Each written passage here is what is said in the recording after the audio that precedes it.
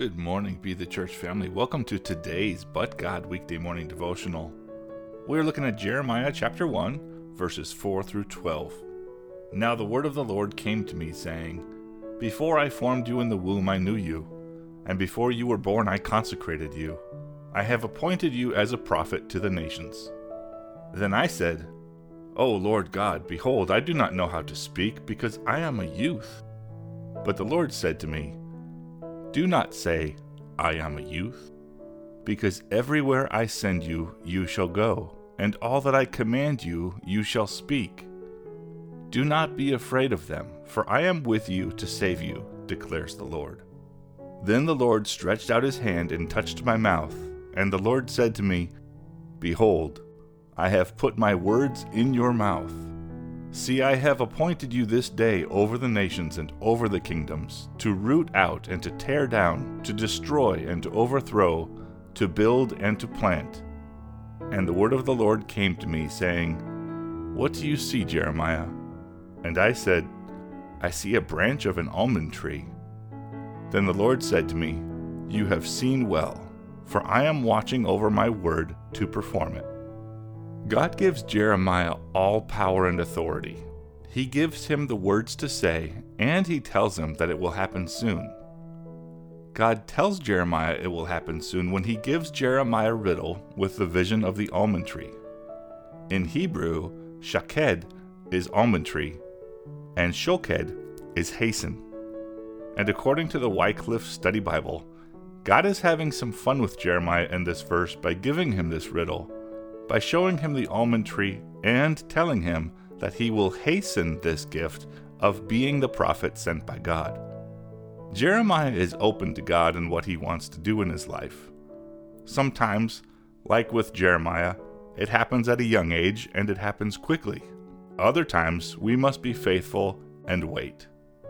Like Simeon and Anna, when Jesus, as a baby after his circumcision, was brought for a blessing to the temple in Jerusalem, both of them had waited a long time to see the Messiah.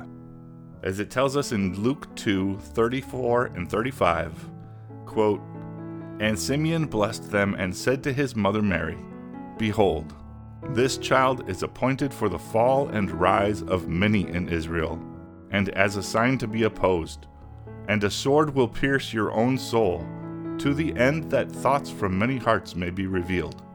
Later in Luke 2:35 and again in 37 through 38 we read, And there was a prophetess, Anna, the daughter of Phanuel, of the tribe of Asher.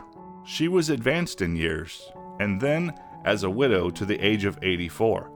She did not leave the temple grounds, serving night and day with fasts and prayers. And at that very moment she came up and began giving thanks to God and continuing to speak about him to all those who were looking forward to the redemption of Jerusalem. All three of these amazing people of God, each and every day, listened to what God had to say. Each were used by God in a mighty way. We never know how God will use us. We just have to be open for him to use us by seeking him and doing his perfect and pleasing will. As Paul says in his letter to the Romans, in Romans 12, verses 1 and 2, Brothers and sisters, by the mercies of God, to present your bodies as a living and holy sacrifice, acceptable to God, which is your spiritual service of worship. And do not be conformed to this world, but be transformed by the renewing of your mind, so that you may prove what the will of God is, that which is good and acceptable and perfect. Lord, we thank you and praise you for revealing yourself to us. Help us to honor, love, and serve you. Help us to be open to your word. Help us to wait like Anna and Simeon, and help us to jump into action quickly when called upon like Jeremiah. We pray all these things in Jesus' name. Amen.